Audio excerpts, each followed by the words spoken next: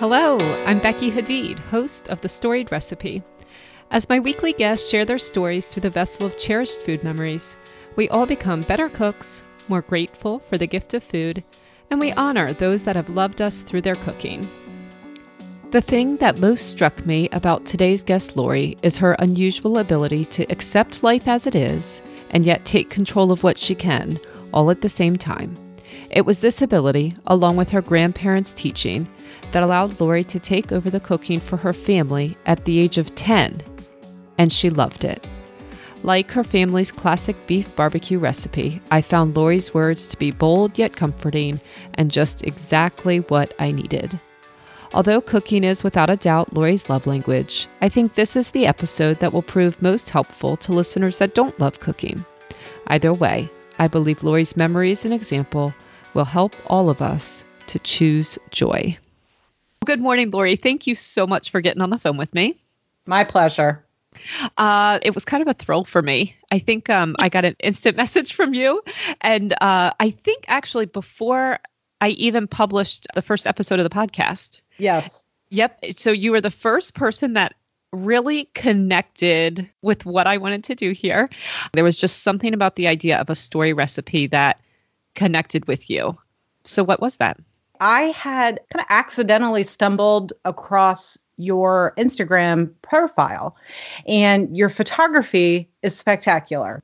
My kids say when I've made something that they like, phone eats first. So I started following you on Instagram. You had posted on your Instagram story about this new podcast. Mm-hmm. And I think for me, because food and making food and my memories of food, they are all so closely tied to my family. Mm-hmm.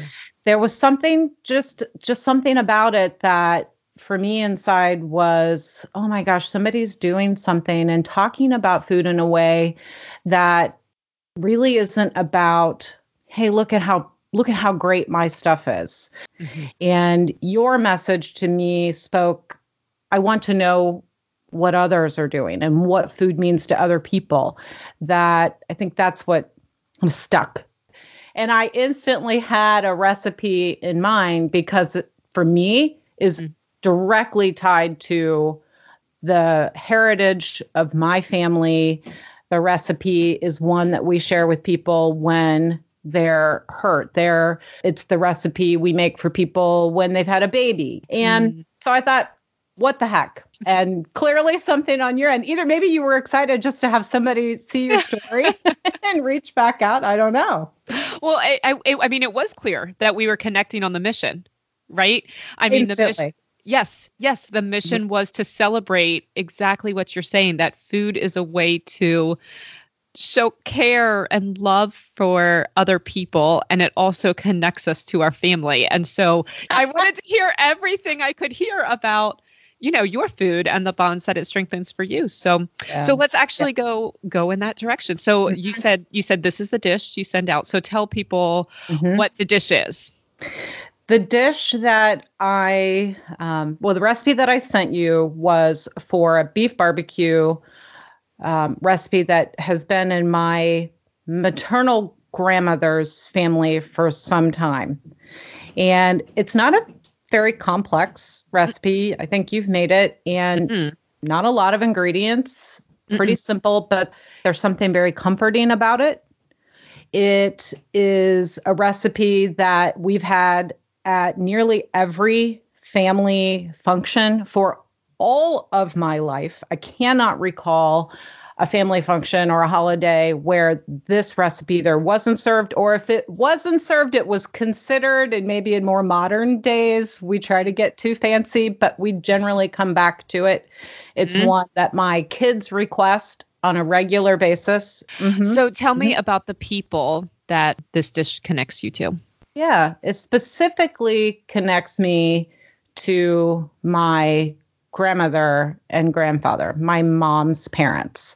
When I make this recipe, or if I'm even just now thinking about it, I'm 10 years old, standing in the kitchen of their old home, a beautiful home that's an enormous part of my passed, but I'm standing in the kitchen and I can see my grandmother at the counter, chopping the meat. I can see my grandfather at the stove, browning, the ingredients, and I can smell it. I don't know for you, Becky, if I can smell everything taking place in that kitchen at that age. You are the second person who has said that when they have a memory, they immediately also smell, like literally smell in their nostrils. Yes. That smell. And I actually do not experience that, which I find interesting. And I think it's probably very typical.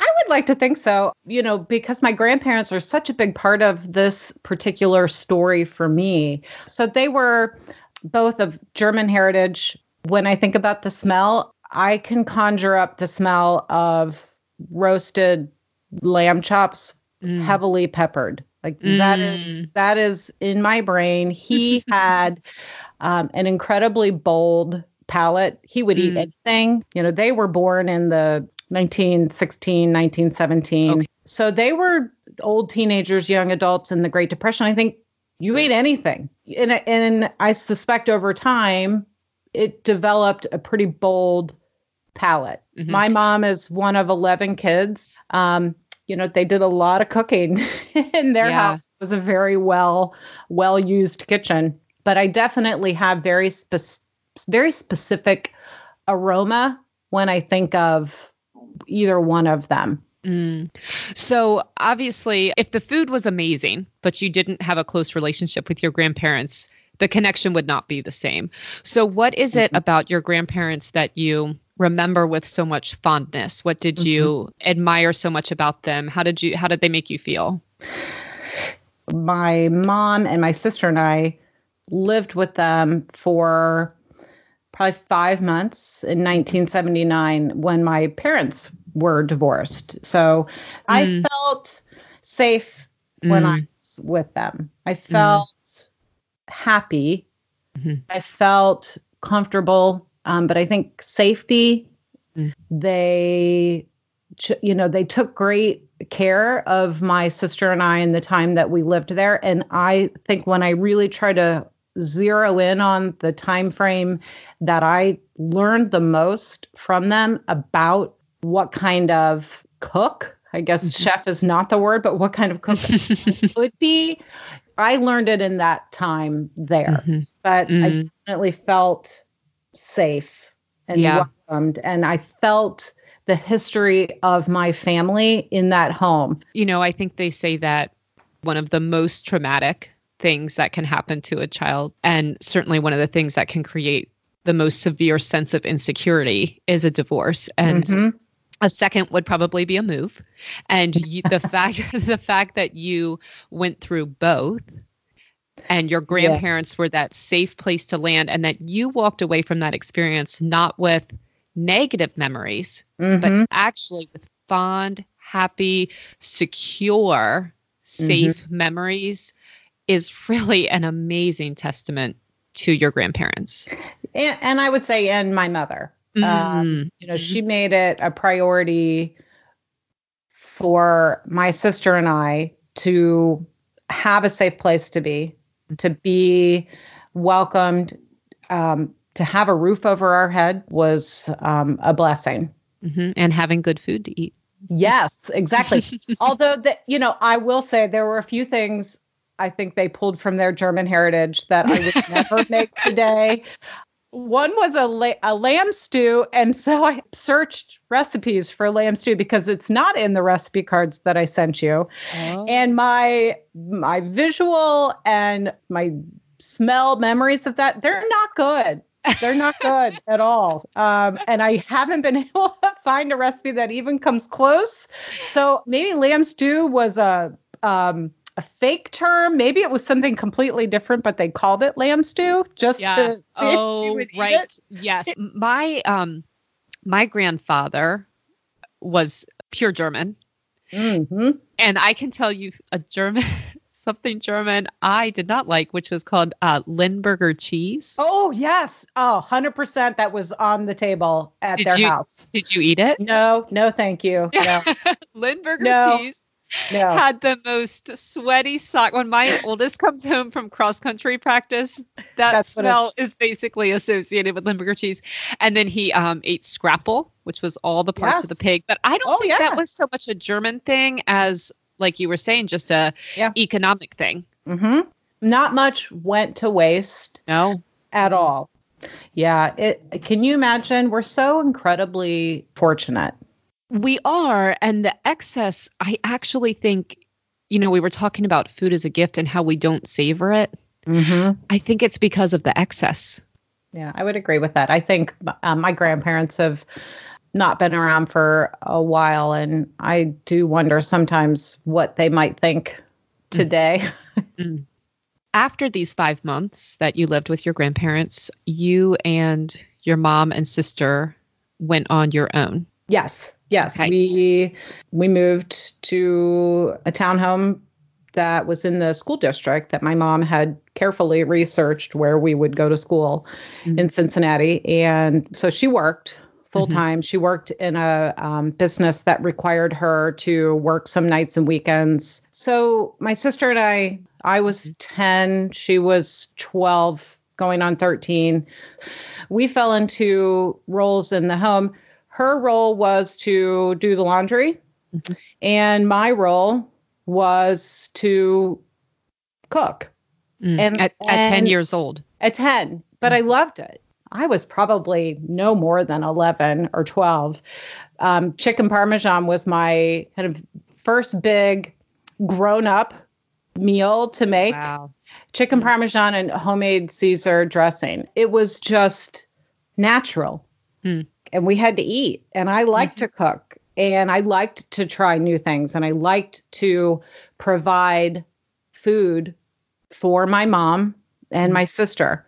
It was a way, I think, subconsciously, a way for me, even at that age, to contribute and help and relieve my mom of some of the burden of caretaking, when she had to work and provide for us in other ways. But I loved it. I'm so impressed with your mother. Some mothers could have felt guilt about that situation and courted the cooking. I feel like your mother empowered you. So I would just like to hear more about your mom. Anybody that knows her knows she is someone who would literally give you her last dime. When she had nothing and we had nothing for a long time, she would still give you that something. She is the fourth in her family of 11 children, and to this day still is, for all of them, is the go-to. She has taught me everything in life. She's also incredibly funny, and she's very resourceful. I had to go on a field trip for school, and we were allowed to take a soft drink. So exciting. Oh my gosh, we get to bring a soft drink on the field trip. And she had worked very late the night before. And that morning I'm getting ready for school. Oh my gosh, Mom, you didn't get my soft drink. And at the time, you would wrap your soft drink in aluminum foil. That was, that was how you did it, right? Yep, So her solution was, okay, well, we have this jar of popcorn. I will empty the jar of popcorn out and I'll put orange juice in it and I'll wrap it in aluminum foil and nobody will know the difference. Right. Because it wasn't about you drinking the soft drink. It was about having what everybody else had. Just, the idea in the quick thinking and to come up with a solution that the empathy to not just say, I worked so late last night, Lori. The last thing I can worry about right now is the soft drink. She didn't say that. But it is very much indicative of who she is. She, I think not only empowered, but really expected us to be able to contribute. And that's something I try to instill in my kids today. There is a level of obligation that you have to help care for your family and take care of the people you love. And they will learn, like you learned, that it's actually a joy. When you are providing others in some way, shape, or form through a gift that you have, It is a complete joy. And it's not always cooking, right? Because your sister, and she did the laundry though. Right. Yes, I had clean clothes. I never, and Becky, to this day, we are still in those roles. And as an adult, I can say with total confidence that food is my love language. It's about finding the things that make other people happy and what brings other people joy through food. And that's really where I try to go. So even as a little kid, what were the things that my mom and my sister and me or people that would come over, family, what brought them joy? Always the barbecue. Becky, always the barbecue. Yes. So I'm curious about, there's the actual cooking, right? And then there's everything that goes around that. So a big part of cooking for a family is planning meals and shopping. So how did that break down when you were 10 years old? And really, too, what you would find in a grocery store. This would be the late 1979, I would say through the mid 80s. What was available at the grocery store is much different than today. So give me some examples. One big difference, I think, would be the volume of choices. I remember, just using the chicken Parmesan as an example, buying a brand of marinara sauce that was not your typical national brands and thinking, man, I'm doing something really special here. So exotic. It's so exotic. That's a great word to use. And I've always been a big purveyor of kind of the simplest, most basic form of something so that I could make it my own. At times I like to equate it to maybe being a contestant on The Voice or American Idol or something, where you're singing someone else's song. Like, how can you make that song be your song? And it also speaks to how simple food can and it many times should be. Yes. It's not about being so elaborate and having 800 ingredients, and you don't need all of that. I really, really agree with that. And the best cook I know, hands down, is my mom. And she fed a family of 5 on $100 a week. And so, she cut up 2 chickens every week because she was going to use every part of the chicken. And she just flavored things well. She seasoned things well. And she knew enough of the science of cooking that everything she made turned out just right.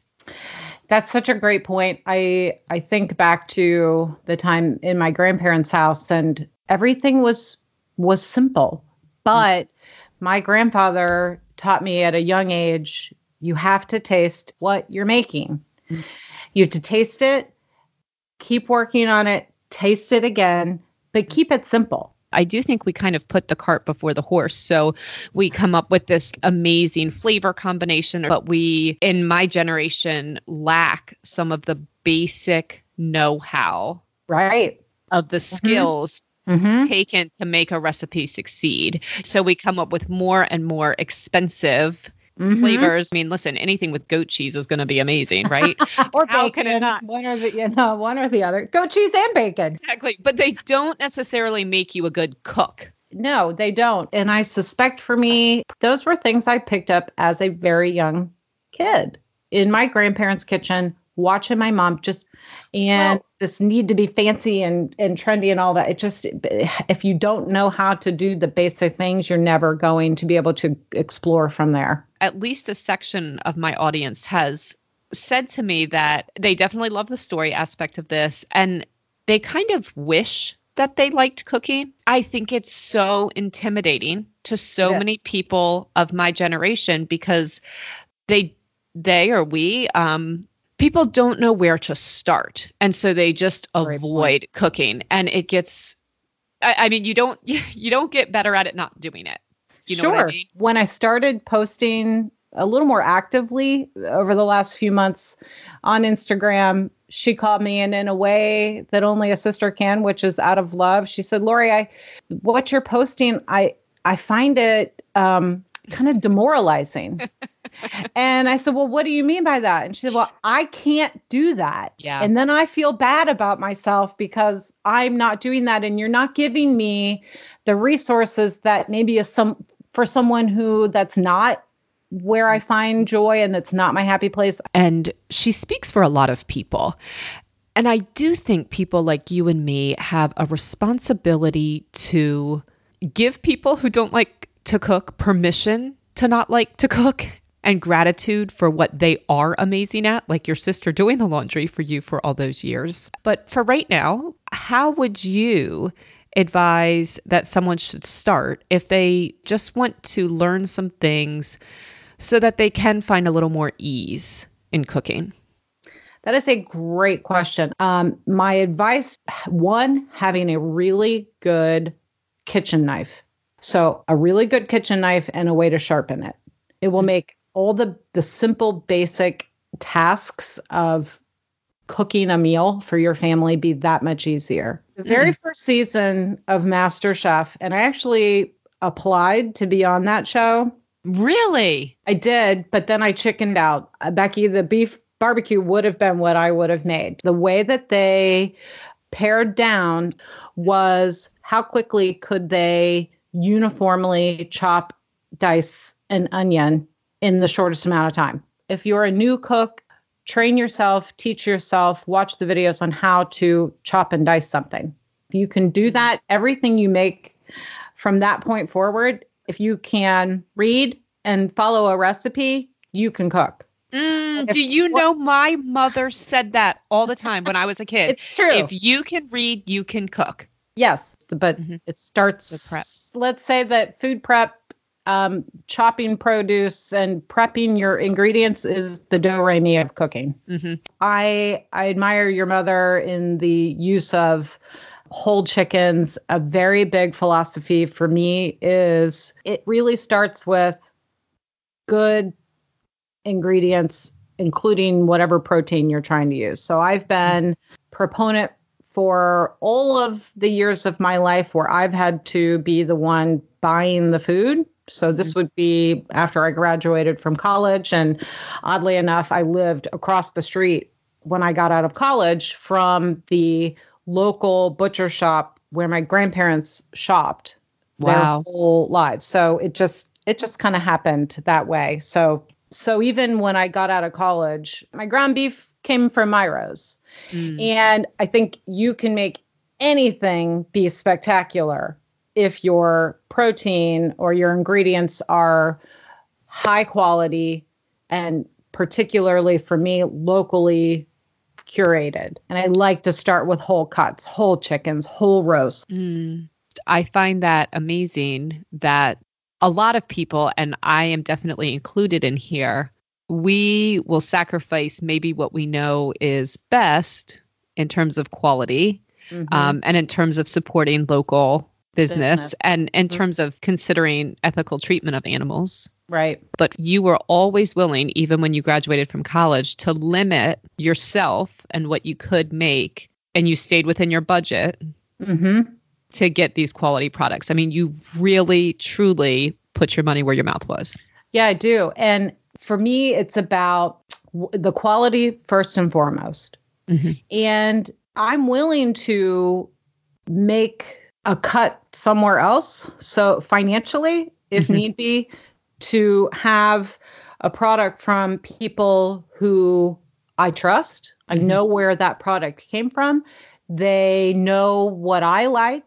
And I also love chatting with the people. It's a lost thing today. Absolutely. I think you literally said the dish would be disgusting.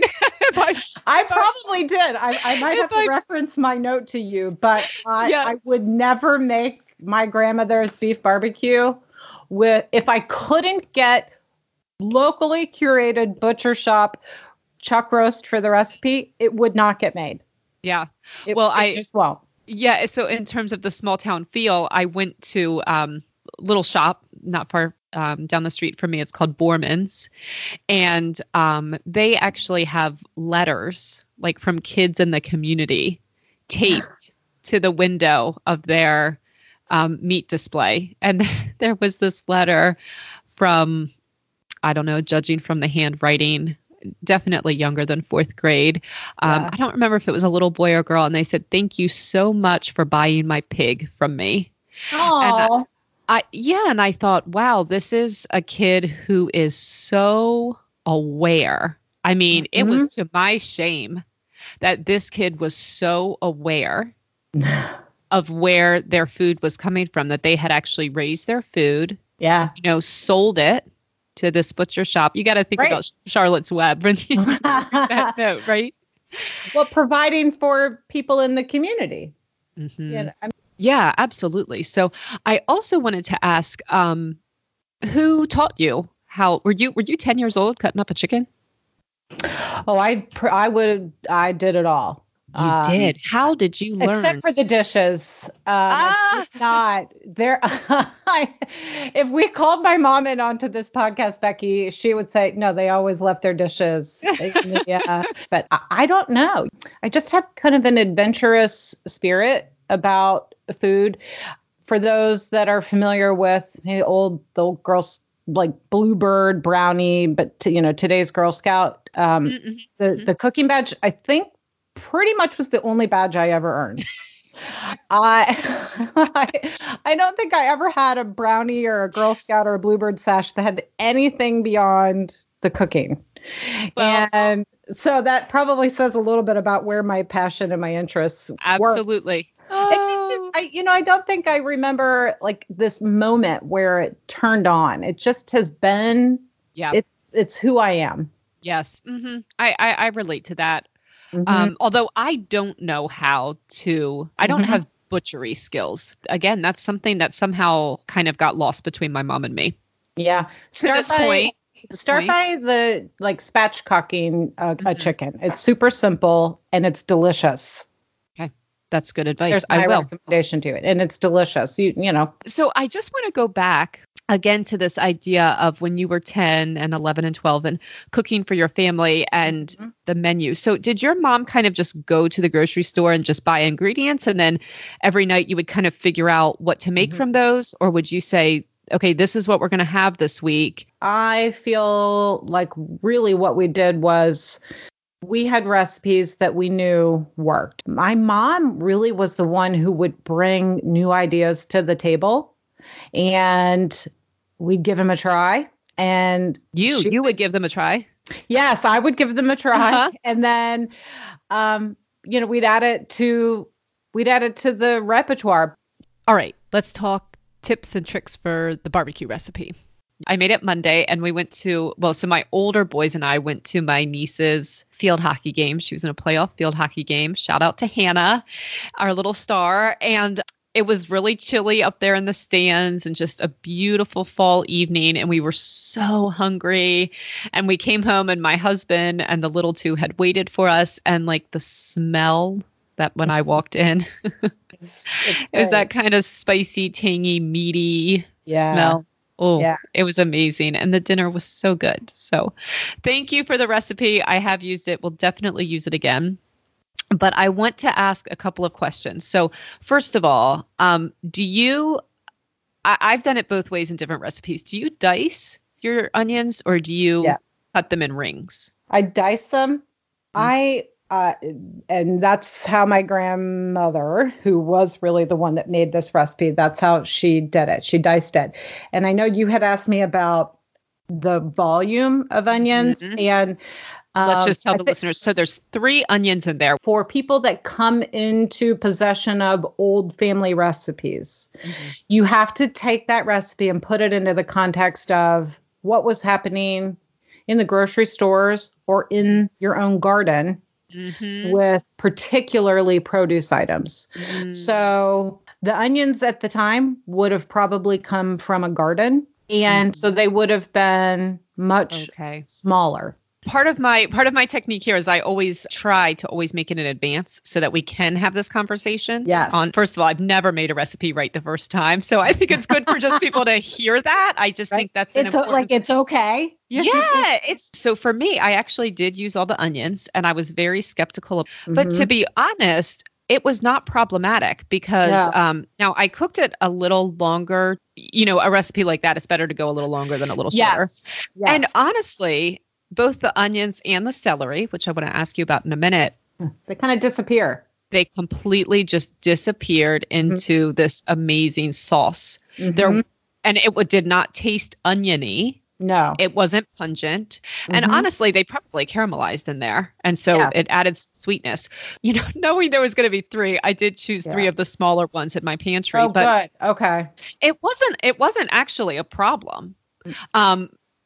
But I did wonder if it was supposed to have this look of like the beautiful glazed round, ring-shaped onions on top. Because this recipe, for anybody that chooses to make it, ultimately gets kind of mashed up. Yes. I use a potato masher, or I use, something like that. I don't just shred the meat with a fork. You want to your point, longer is better.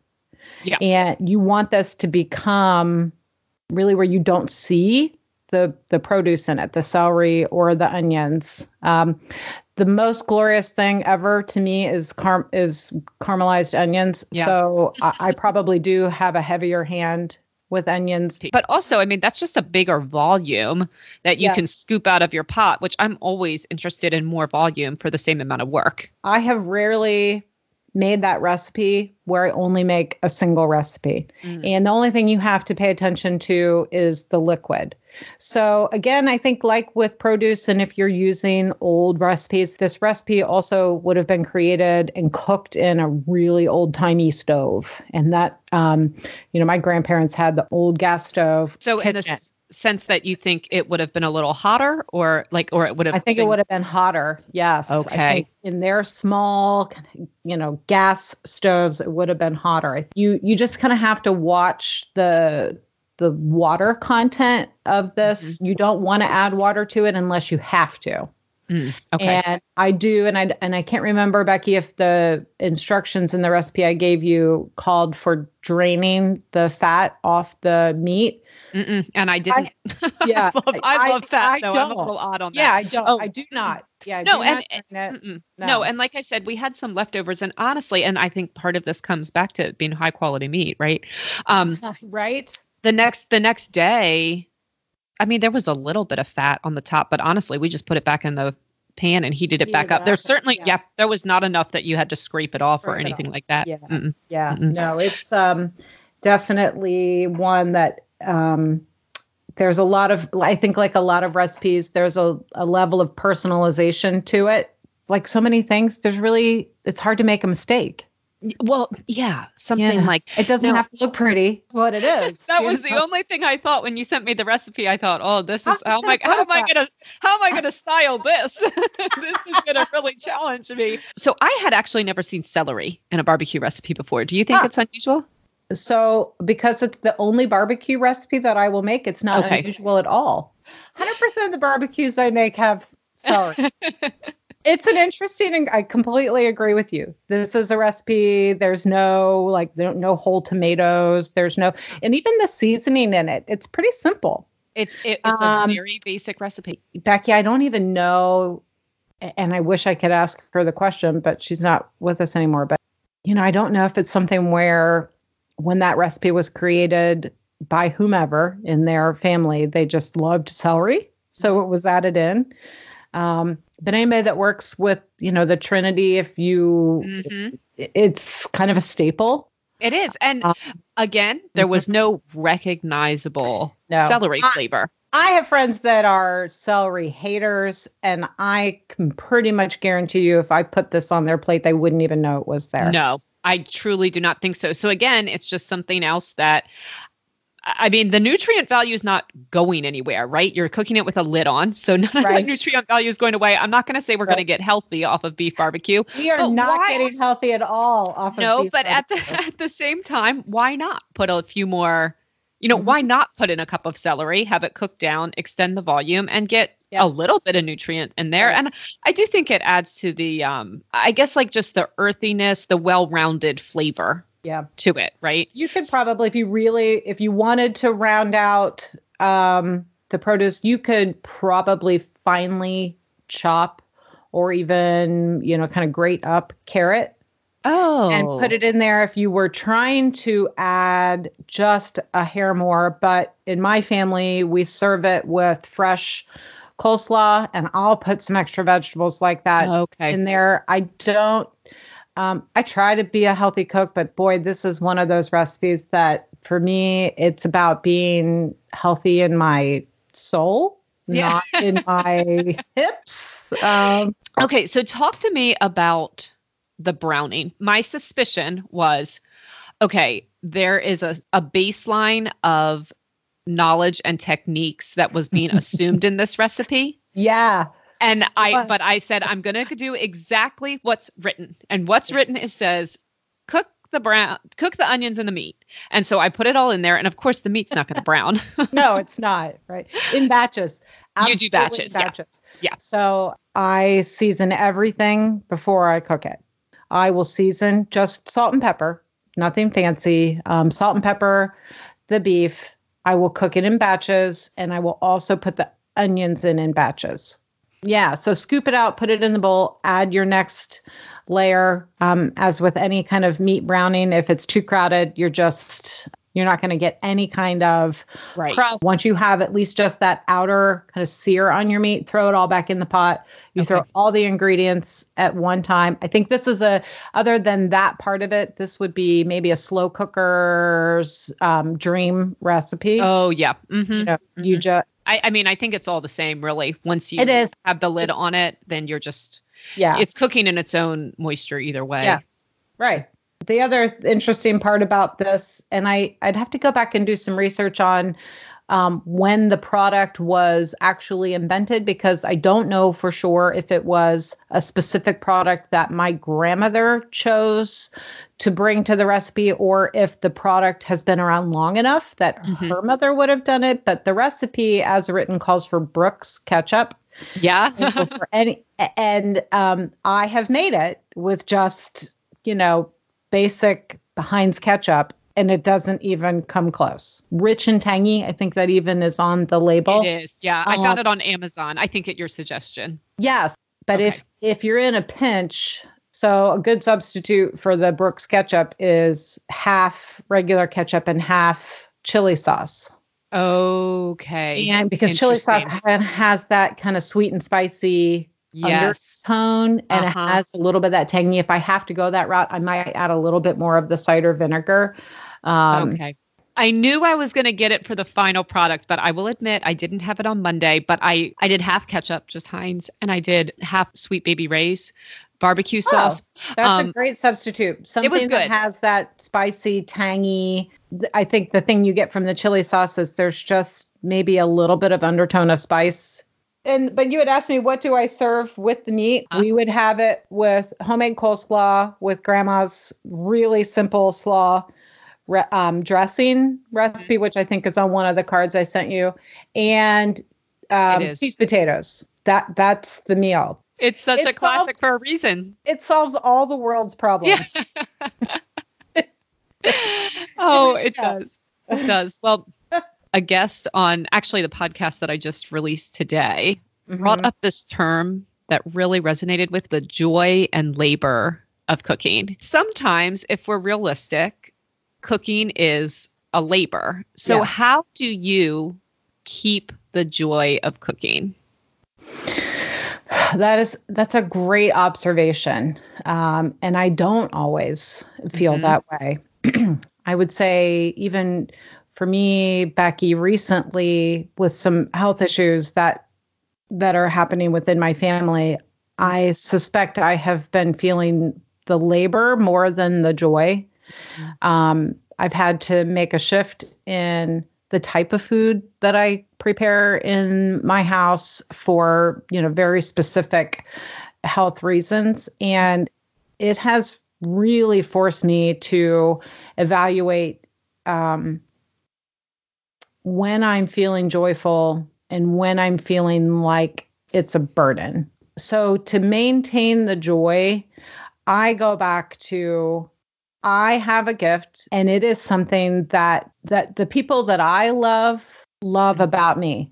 Mm-hmm. It is the base of a relationship that I have with my family. Mm-hmm. You know, I think being a mom and a parent, you can focus on the labor of everything. So for me, I choose to find joy. It's why I set my Thanksgiving theme as the joy of Thanksgiving. So I host Thanksgiving this year. I texted, so the kids are older, all my nieces and nephews are older, and I texted them a few weeks back and I said, so this year, my theme for Thanksgiving, which is really kind of my theme in life right now, is joy. It's finding joy in the small things. My husband has been dealing with issues relating to his vision that really, you know, when you go through a health crisis, it brings different perspective. So right now, for me, it's all about finding joy. So I said to my nieces and nephews, the theme for Thanksgiving this year is it's the joy of Thanksgiving. So for you, what is the food item that brings you joy? And those are the things I want on the table. If the things that bring you joy are all the traditional items of Thanksgiving, then that's what we'll have. Mm-hmm. If the thing that brings you joy through food is pepperoni pizza, we're going to have it. I won't tell you that my youngest son said Twizzlers, but that is not going to be on the Thanksgiving table. So I think it's just focusing more on the thing that's joyful than the thing that's the labor, and accepting that those generally come hand in hand. Yes. Thank you so much for that perspective. Mm-hmm. No problem. All right. Well, here's my bonus question, and you can feel free to say no. I was wondering if I could also try and share your grandmother's fudge recipe. Oh my goodness, yes. Okay. Yes. And then I was thinking maybe what we could do is like a 20-minute bonus episode. Oh. Where I feel like it needs to be its own little package wrapped up with a bow. Fudge was her jam. Boy, there was always fudge in the Butler pantry. Okay. So yeah, what I think we'll do then is I'm going to try to make it. I really don't think I will be successful because I'm usually not. Okay. I'm usually not. So you know what? You have the recipe card. I do. I know. So I don't have it. Send me a picture of it and I'm going to make it. Okay. Then we'll both make it and then we'll just set up another time. We'll just do a little bonus episode. We'll learn together and that will be great for our listeners to hear if we do mess up. So it's a great idea. I love it. All right. Well, thank you for your time today. Oh my gosh. Thank you so much. Of course. Didn't you just love Lori? Her family's beef barbecue recipe is on the blog, and it's certainly become a favorite here in this household. We are still working on a bonus episode. I'm hoping that when the episode is released, our multiple tries and subsequent discussions will become yet another way to normalize failure and constant learning as just part of cooking. On my website, you can also find weekly episodes released every Wednesday, or you can subscribe via your favorite player. You can join the Storied recipe community by following me over on Instagram and tagging any of these recipes with hashtag Storied recipe. My guests love to see their cherished recipes enjoyed by others. Finally, please know that I truly believe everyone has a story to share, and I would love to hear and photograph yours. Please reach out. And in the meantime, have a great week, my friends.